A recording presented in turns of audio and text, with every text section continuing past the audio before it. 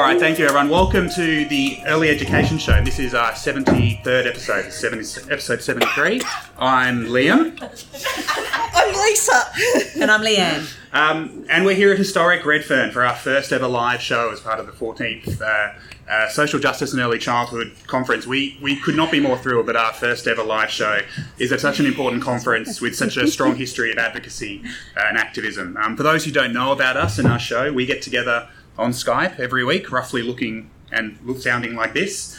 And we talk / argue / laugh about everything to do with policy, politics and practice in the early education show in Australia. It's free. It's usually under an hour if we're on time. It's never under an hour. It's never under an hour. And we have a lot of fun doing it. So for this episode, of course, given where we are and given who we're with, we of course have to tackle social justice. I do want to say, not that I'm suggesting you should go right back to episode 1 and start listening through to episode 73. That would probably not be a good use of anyone's time. But our first episode was Lisa and I. Leanne came on board in episode 2, and our first episode was a discussion about children in detention. So it's pretty exciting to be in the same room as Trish Highfields, who I've read and admired for a huge amount of time. And basically what we're also going to discuss today, the government's new childcare package, the Child Care Subsidy.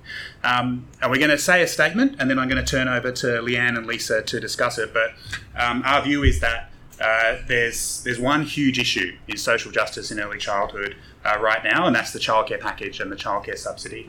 It's not fun, it's not sexy, there's lots of regulation and bureaucracy and tax policy and all those kind of things to talk about. And it's kind of like we talk about it over and over and over again. We do, so now you get it as well. But it is the single biggest social justice issue facing children, educators and families in the early education sector right now. So Lisa, I'm going to start with you. Do you agree with that statement, that it's the biggest social justice issue facing the sector right now? And assuming the answer might be yes, spoilers, which part of the package most concerns you from a social justice perspective? Yeah, I absolutely do, and it's kind of a pity that it is such a boring issue that that we rate as the highest social justice issue facing children. After all, it's just a government subsidy. It's just a payment. It's not something really deeply interesting. It's got nothing to do with pedagogy. But the part of it that most upsets me is the activity test. And Liam and Leanne were talking about it earlier today, and I said, look, someone asked me this week, who loses out of the activity test? And I said, it's the people that always lose in our society that loses out of the activity test. And Liam said, yeah, you don't expect, the richer white people in the eastern suburbs to actually have won out of this, do you? And I never did, but I didn't expect the groups that always lose to have lost. So I think of it as a classic kind of neoliberal con. First of all, it removes the universality of early education and care. It takes what was a universal right for families to have their child in a early education and care centre and makes it a reward for those that work. So the minister actually said when it was passed, it provides the greatest hours of support to the families who work the longest hours. Taxpayers' support for childcare is targeted to those who depend on it in order to work or work additional hours. So if you're a good person, if you work, if you're part of creating the economy, then you get the money. Can I just say, show of hands in the room, does anyone know what the original government-mandated name for this package was before it became the childcare package? What was its first name? A lot of social justice advocates in the room. Does anyone know? Yeah. Is it the Working Families package? Very close. It was the Jobs for Families package. I feel like I am a madman pointing this out, that was the name of the early childhood reforms for children's access to early childhood education was called, say it with me, social justice? Jobs for Families. Gives you a bit of an idea what their focus may have been, Lisa. Absolutely, and it's the name of the legislation that put this into law. So every time your families get a subsidy to have their child at your centre, if you're in a long day care centre or family daycare or someone that gets it, not in a preschool, it comes out of the Jobs for Families package. And that it was pretty much the only thing that came out of the inquiry, the Productivity Commission inquiry into early childhood education. This is it. Yeah, so essentially what it does is it rewards families who are out there creating more economic growth for the economy. Burmo, our minister, Simon Birmingham, said that the reforms will encourage more than 230,000 families to increase their involvement in workforce participation. So therefore, it's designed, nothing about children, it's designed to get people to work more. The next reason why I hate it, and I do hate it, is that it entrenches inequality. You can't get childcare unless you pass the activity test. You can't get a job unless you pass childcare, unless you have childcare. Yeah. So it absolutely entrenches inequality. And also, who are the people that are going to have the time to spend hours and hours in a Centrelink call queue to talk to someone about why they're not getting enough subsidised hours? It's not the person on the factory floor, it's going to be the people with time in the middle of the day to have those calls. It's easier for the rich to circumvent. There's a whole heap of exemptions or things that you can do to pass the activity test, and one of them is setting up a business. You can do that for 6 months of every year. You can be crap at it, you can fail at setting up your business, but you can set up a business. Now, what sort of people are more likely to set up a business? I kind of think it's more likely to be the privileged people than the unprivileged people.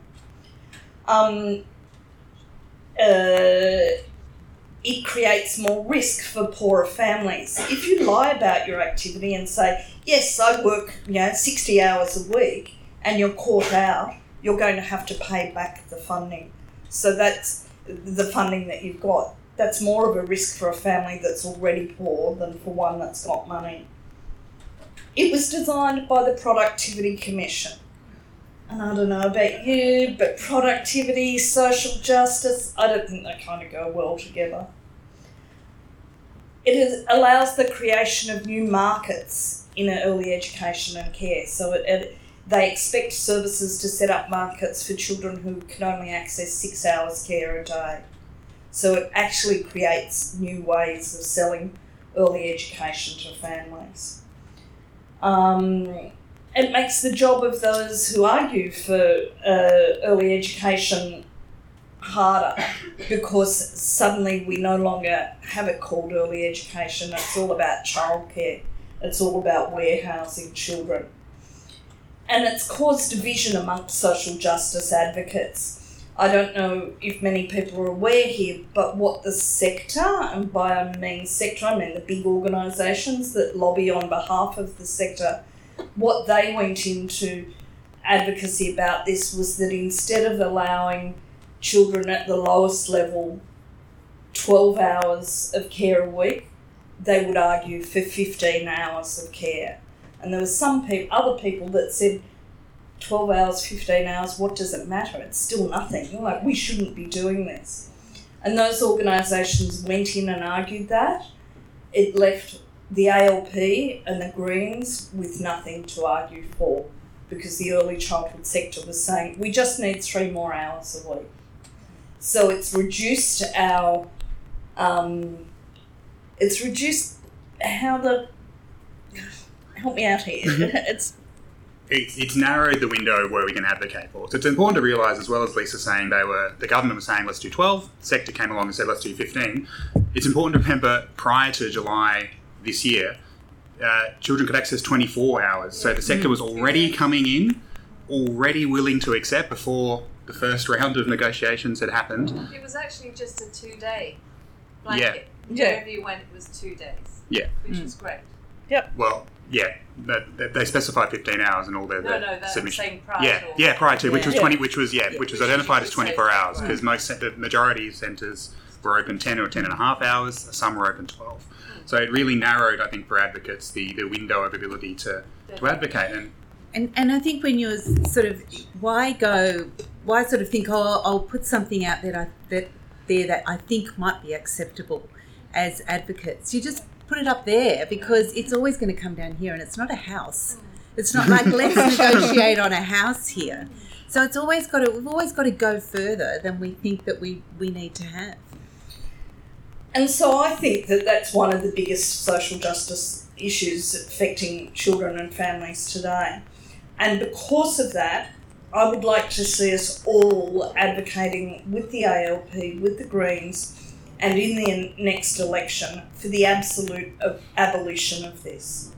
There are already early childhood advocates who are saying, we need to ask for it to be fixed a bit around the edges.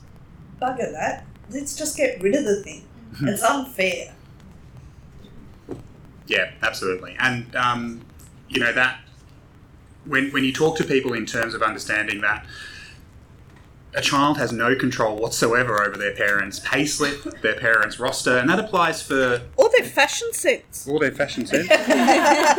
My children will be very happy they can't see me here today. My wife in particular, she was a big gobsmacked. Do you need to tell listeners what you've got on? No, that's all right. Well, they didn't come to the live show, Lisa. They missed it. This is the bonus content people in Redfern get today. You're welcome, by the way. That children have no control over their parents' payslip or their parents' roster, and that applies at both ends of the spectrum. That applies absolutely for the people I'm most interested in advocating for, which is children experiencing disadvantage or children at risk of harm. But it equally applies to children of well-off and wealthy families. And this is always the argument that's flung back in advocates' face about, well, why should we subsidise early education and care for people on families over $350,000? And my argument is, well, the children have no control over that either way. A truly universal system, that distinction wouldn't matter.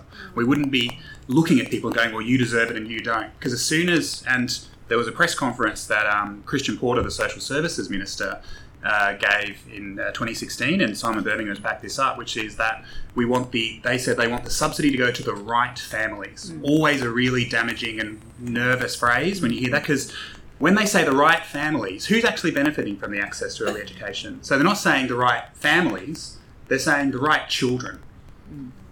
And the fact that the sector did not explode with anger when that came out, that there were not doors being bashed down at Parliament House going, how dare you decide which children are deserving of access to early education and which are not, will be a matter of shame for this sector for many, many decades to come. Anyway, though, we've got some more shame to lay out. So, Leanne, I'm going to assume you agree with the idea that this is the biggest social justice issue facing early childhood. Which particular issue did you want to sort of bring to everyone's attention? I have to say we're very well behaved today, passing the microphone around. Usually we're trying to talk over each other. By talking about the issue that I want to talk about, I want to quote Liv, who said, "Why do people have to be so mean?" And really, I think it kind of comes back to that for me is, why does this have to be such mean legislation? It is actually really mean. But I want to focus on this sector's full of acronyms, BBFs and the Aboriginal Child and Family Centres. So if you don't know what the BBFs are, they're budget-based funded services. And these are services that are predominantly Aboriginal services established for Aboriginal communities and attended predominantly by Aboriginal children and families. And also the Aboriginal Child and Family Centres, which you may recall those being funded well back, and we were going to have all of these incredible services. And then I don't know what proportion we actually had built and run, but they're wholly Aboriginal owned and operated services and managed services. And what this legislation does is once again cast those services into insecure funding, and it reduces the capacity for equality. So these services once again reduce the access, the legislation reduces the possibility of access because it's trying again to fit this legislation or fit those services around this legislation, which means that most of these services now have to abide by the same sorts of restrictions, which Lisa's just spoken around the activity test. What this also means is that because that might not be completely fair or equal, the government has said, oh, hang on, we might need to put another little thing over the top of that, which is another acronym, the Community Child Care Fund, I believe this one's called. And this is to then subsidise again the issues that might come up if the other legislation's applied. So if you can sort of think about it, it becomes more and more of an administrative nightmare. And wherever there is administration, there is inequality. Because when people are spending time trying to administer a program and trying to fit their services around all of these things, that's time that's not being spent with children and families. And I think that's such an injustice in any centre. And until we have 100%, and I'm going to use this word very apprehensively, culturally competent services, because I don't know what culturally competent means, to be honest. I think that it's just a really weird two words together. But until we have services that consider all families in the community without any kind of restriction or without any kind of injustice or discrimination, then we must have Aboriginal owned and operated services, and I maintain we need to continue to have those. But this legislation actually reduces the capacity again for those services to run well within the community. And I might just, because I'm always apprehensive about speaking on these issues, I think the three of us are, because we feel like we don't know enough and we can never speak on behalf of the community. I want to say Geraldine Atkinson's words from SNAIC, who's the Deputy Chairperson of SNAIC, and this is what she says. These services are the lifeblood of our communities. Many Aboriginal and Torres Strait Islander integrated early years services across the country are concerned that they will not be able to continue critical supports for the children and families that need them the most. We have an open door policy. We can't turn our children in need away. We need a system that has some flexibility to enable us to work closely with those families who are struggling most, not push them away. And I think wherever we have anything that restricts that opportunity to work with children and families, it's not the right solution in any way. And Simon Birmingham has said, we'll give 3 months and we'll have a check-in with services to see how they're going. But all that means is that he's saying, we'll take 3 months to get our PR in order so that we can get things organised and say the right things in response. So I think, it's urging everybody to think about these issues. Who's put outside the system for a whole range of reasons, but also who's having their, how the service is having their lives made difficult by all of these different layers of administration and trying to fit around all of the different programs. Why not just fund the whole bloody lot, for goodness sake, really? Like, why do we have so many of these layers that we have to get through before we have equality of education provision for children? Beautiful, thanks, Leanne. Now we know we're in between everyone in the room and lunch, and we don't have too many more minutes left to go. But this package, and the reason we do say it's the biggest social justice issue facing the sector is it's policy, it's legislation, and it is what every early childhood service that works under the legislation and the National Quality Framework has to abide by. So we need to make sure we have as many people who are knowing of the effects as possible. So we're going to do we only had a very short amount of time today. We could have talked for about an hour and a half, if not more, as on usual. This. We had to pick two things to focus on, but I'm going to go to Lisa and Leanne and just really, really quickly, and we're not allowed to expand on it, unfortunately, is just pick one thing each that you also wanted to bring to people's attention that you can maybe go and research and find out. We've only got one. I know you've got a long list, Lisa. You're going to have to pick one. No pressure. I'm going to go to Leanne first while you say think it all about in one sentence. Okay. I'm going to say more than one because I'm not really that recalcitrant. So I am going to tell you the things that I think we need to focus on. The national partnerships agreements are sort of falling apart, and we need to make sure that early childhood education has secure funding. I'd say for at least 10 years, but I reckon if we embed it in, anyway, I won't go on. Workforce planning, we need to look at salaries, professional development and targets so that we actually have the right sort of qualifications and enough people to fill those. And I don't know why we're not funding raising quality. We're really not funding raising quality in early childhood settings. Okay, I'll go very, very quickly. I want to know who's making money out of this. And one of the people that are making money is PwC. Has anyone ever heard of the company called PwC? It's one of those big accounting consultancy companies.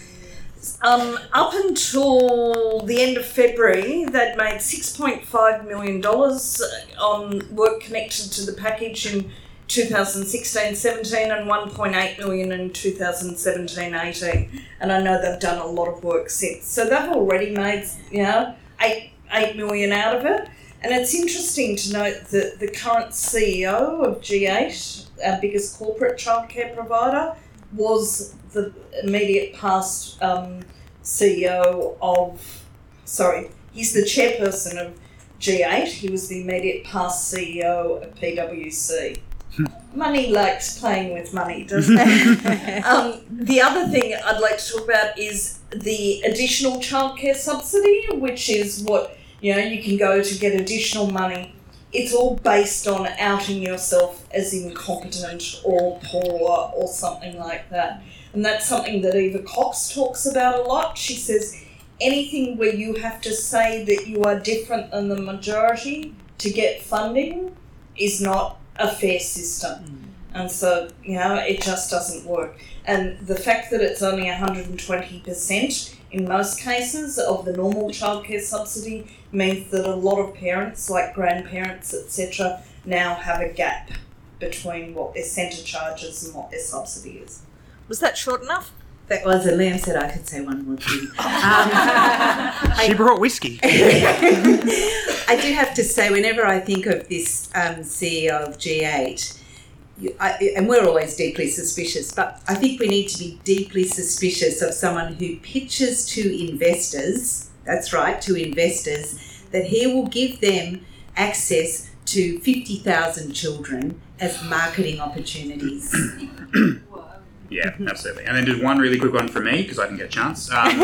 Educators, as usual. So a big part of this legislation was about removing the requirements for long daycare centres in particular to be open a minimum number of hours, a minimum of 10. That requirement's been removed, and the Education Minister has been really clear that he expects services to charge sessions that will suit families. So 6-7 hours. Now, if that takes off, we are already seeing one large organisation, the largest not-for-profit organisation, start to run sessions of 9 hours at the moment. They will inevitably go down. What will that mean for the sector workforce? Sector pay conditions are bad enough at the moment. At least the majority of educators can expect to get a full-time job.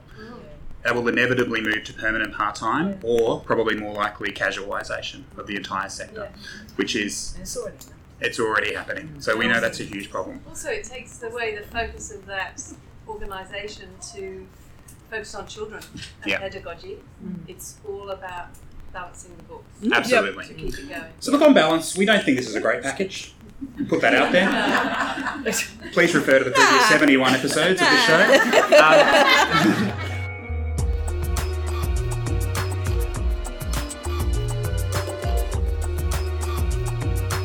All right, I'm here at Redfern, in the heart of Redfern. Always such an exciting place to be, with a very large group of people who are the incredible committee behind the Social Justice and Early Childhood Group Foundation, all the amazing things they do. Now, I'm going to go around, it might take a little bit of time, but I want to hear the stories of these amazing people to tell us name, background, and what you do in social justice. Okay.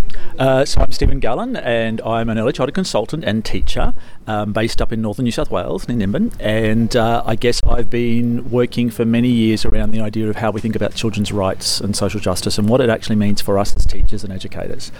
There you go. Hi, I'm Catherine Bown, and I am an early childhood teacher. I was actually started untrained assistant, and I did my degree and became a teacher, and then I did a PhD, and now I unschool my children and in the social justice group. I'm Jessica Staines, the Director of the Koori Curriculum, which is an Aboriginal early childhood consultancy based in Sydney. And so I support services to embed Aboriginal perspectives in their program, connect with their local Aboriginal community whilst supporting Aboriginal and Torres Strait Islander families in early childhood settings. Hi, I'm Kathy Gelding. I teach with TAFE New South Wales. I also am a PhD candidate. Hi, Felicity McArdle. I'm an early childhood teacher, and I'm currently I teach at QUT in Queensland, and what do I do in social? And my one of my main interests is in the arts with young children. I'm Red Ruby Scarlet, and I'm a lot of things. Hilarious mostly. But I'm an early childhood teacher. I'm the creative director of Multiverse, which is an educational consultancy and publisher. And I'm one of the conveners. All of those people you've just spoken to sit on the board of the Social Justice in Early Childhood Foundation. Fantastic. I've never interviewed 6 people at once. This is going to be a fun point. We're going to have to put up hands for people who wants to answer their question. We like diversity. I guess. I doubt there's no one who's listening to the show who hasn't heard of the Social Justice and Early Childhood group before, but just in case there's some mad person under a rock who hasn't, who wants to tell us about where it came from, how it was developed? What was the genesis of Social Justice and Early Childhood? The Social Justice Group came out of a meeting at the Early Childhood Australia Conference in 1996, I think. It was the year John Howard was, unfortunately, somehow got in, voted, I think is the word. And Betty Hobson was one of the people amongst lots of others, and all their names are on our website. And they decided that we needed to have a community group that was committed to looking at social justice because tolerance was absolutely not enough. And so we're kind of it's like, what are the, it's like, is it Star Trek, the New Generation? So we, that group has been handed on with a number of different people, and it's sustained for all of that time. How many years is that? Someone help me with the maths, Norg. 22 years. Yep. And so we have our annual conference. We do bits and pieces of political work. We can collaborate with other not-for-profit and community groups, like the early education show that we love, and like Rainbow Families and others, to do really good, yummy social justice work. That's great.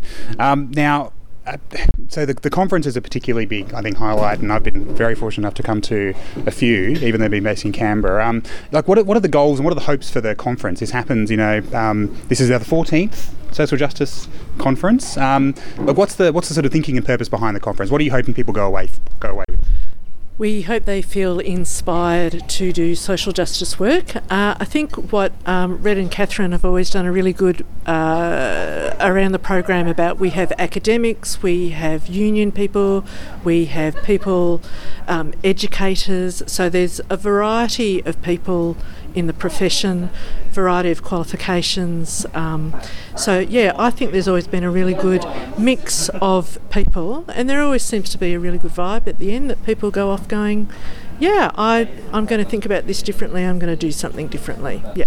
That's great. People going away wanting to do something is always fantastic. So one of the things that sort of, I don't know if they've got launched today, but it was sort of promoted and was pretty amazing to hear about, was the Social Justice and Early Childhood Foundation. Yes. Again, I'm looking for volunteers, hands. Who wants to talk about, in terms of telling our listeners about this fantastic foundation and getting involved as well? Very important. Who hasn't spoken yet? I'm looking around at terrified faces.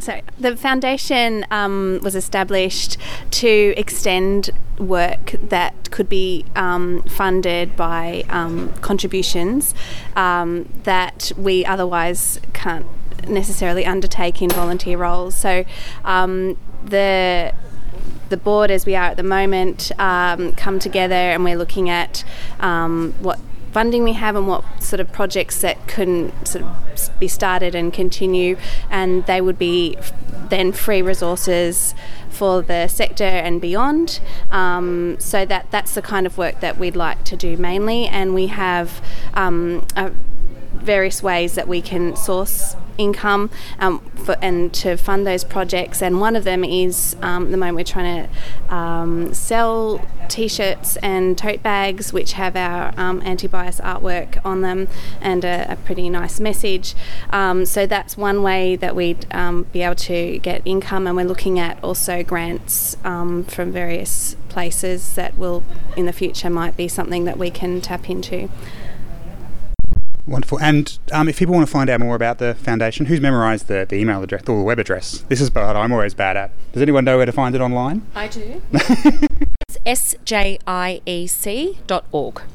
Yeah. And you can do / foundation, and that will take you to the foundation page.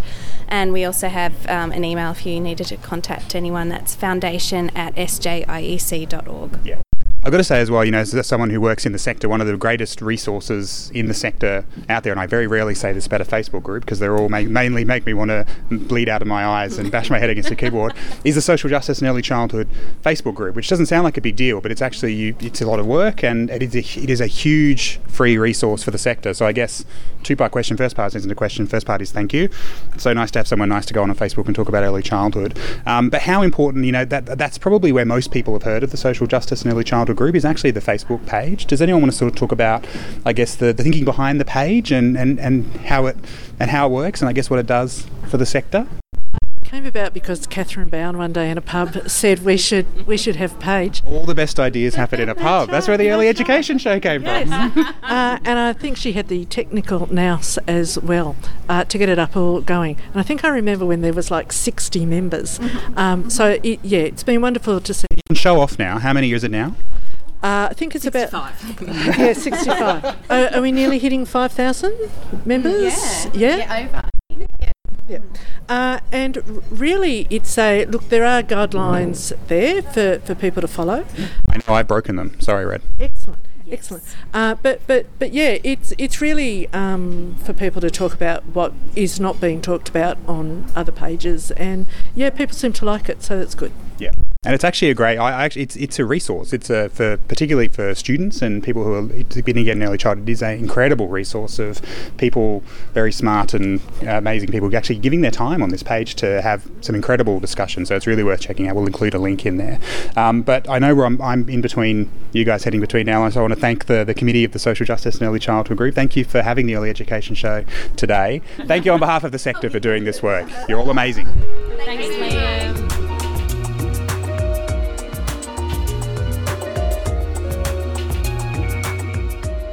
We really thank everyone for their time today. Just really quickly, if you haven't heard the show before, go to earlyeducationshow.com or look up the show on your fancy devices in your podcast app.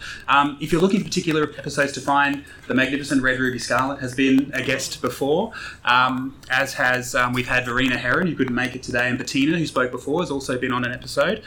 We really enjoy. We're going to have Mel soon. We lined one up. Oh, excellent! Oh, wow. You haven't run that by me. I'm the producer. That's all right. You'll look. Martel's been on the show. We've had lots of people who are smart. We also have political people like Amanda Rishworth and Jenny McCarkis from Victoria. Yeah. And Kate Ellis. Absolutely.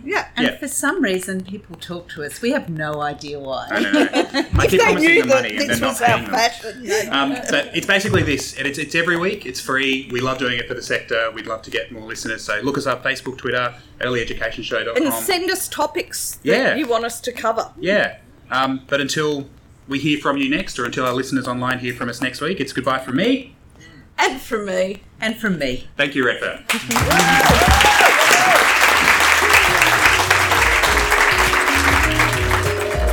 You have been listening to the Early Education Show, hosted by Lisa Bryant, Leanne Gibbs and Liam McNicholas, and produced by Liam McNicholas. Find us online at earlyeducationshow.com, and while you're there, it would be great if you could hit the Support the Show tab, where you can become a patron of the show and support us for as little as $1 a month. We really appreciate it. Get in touch with us at earlyedushow@gmail.com or on Facebook and Twitter with the username earlyeduShow. If you're enjoying the show, please leave us a rating and review on the Apple Podcast Store. This really helps other people find the show. See you next time.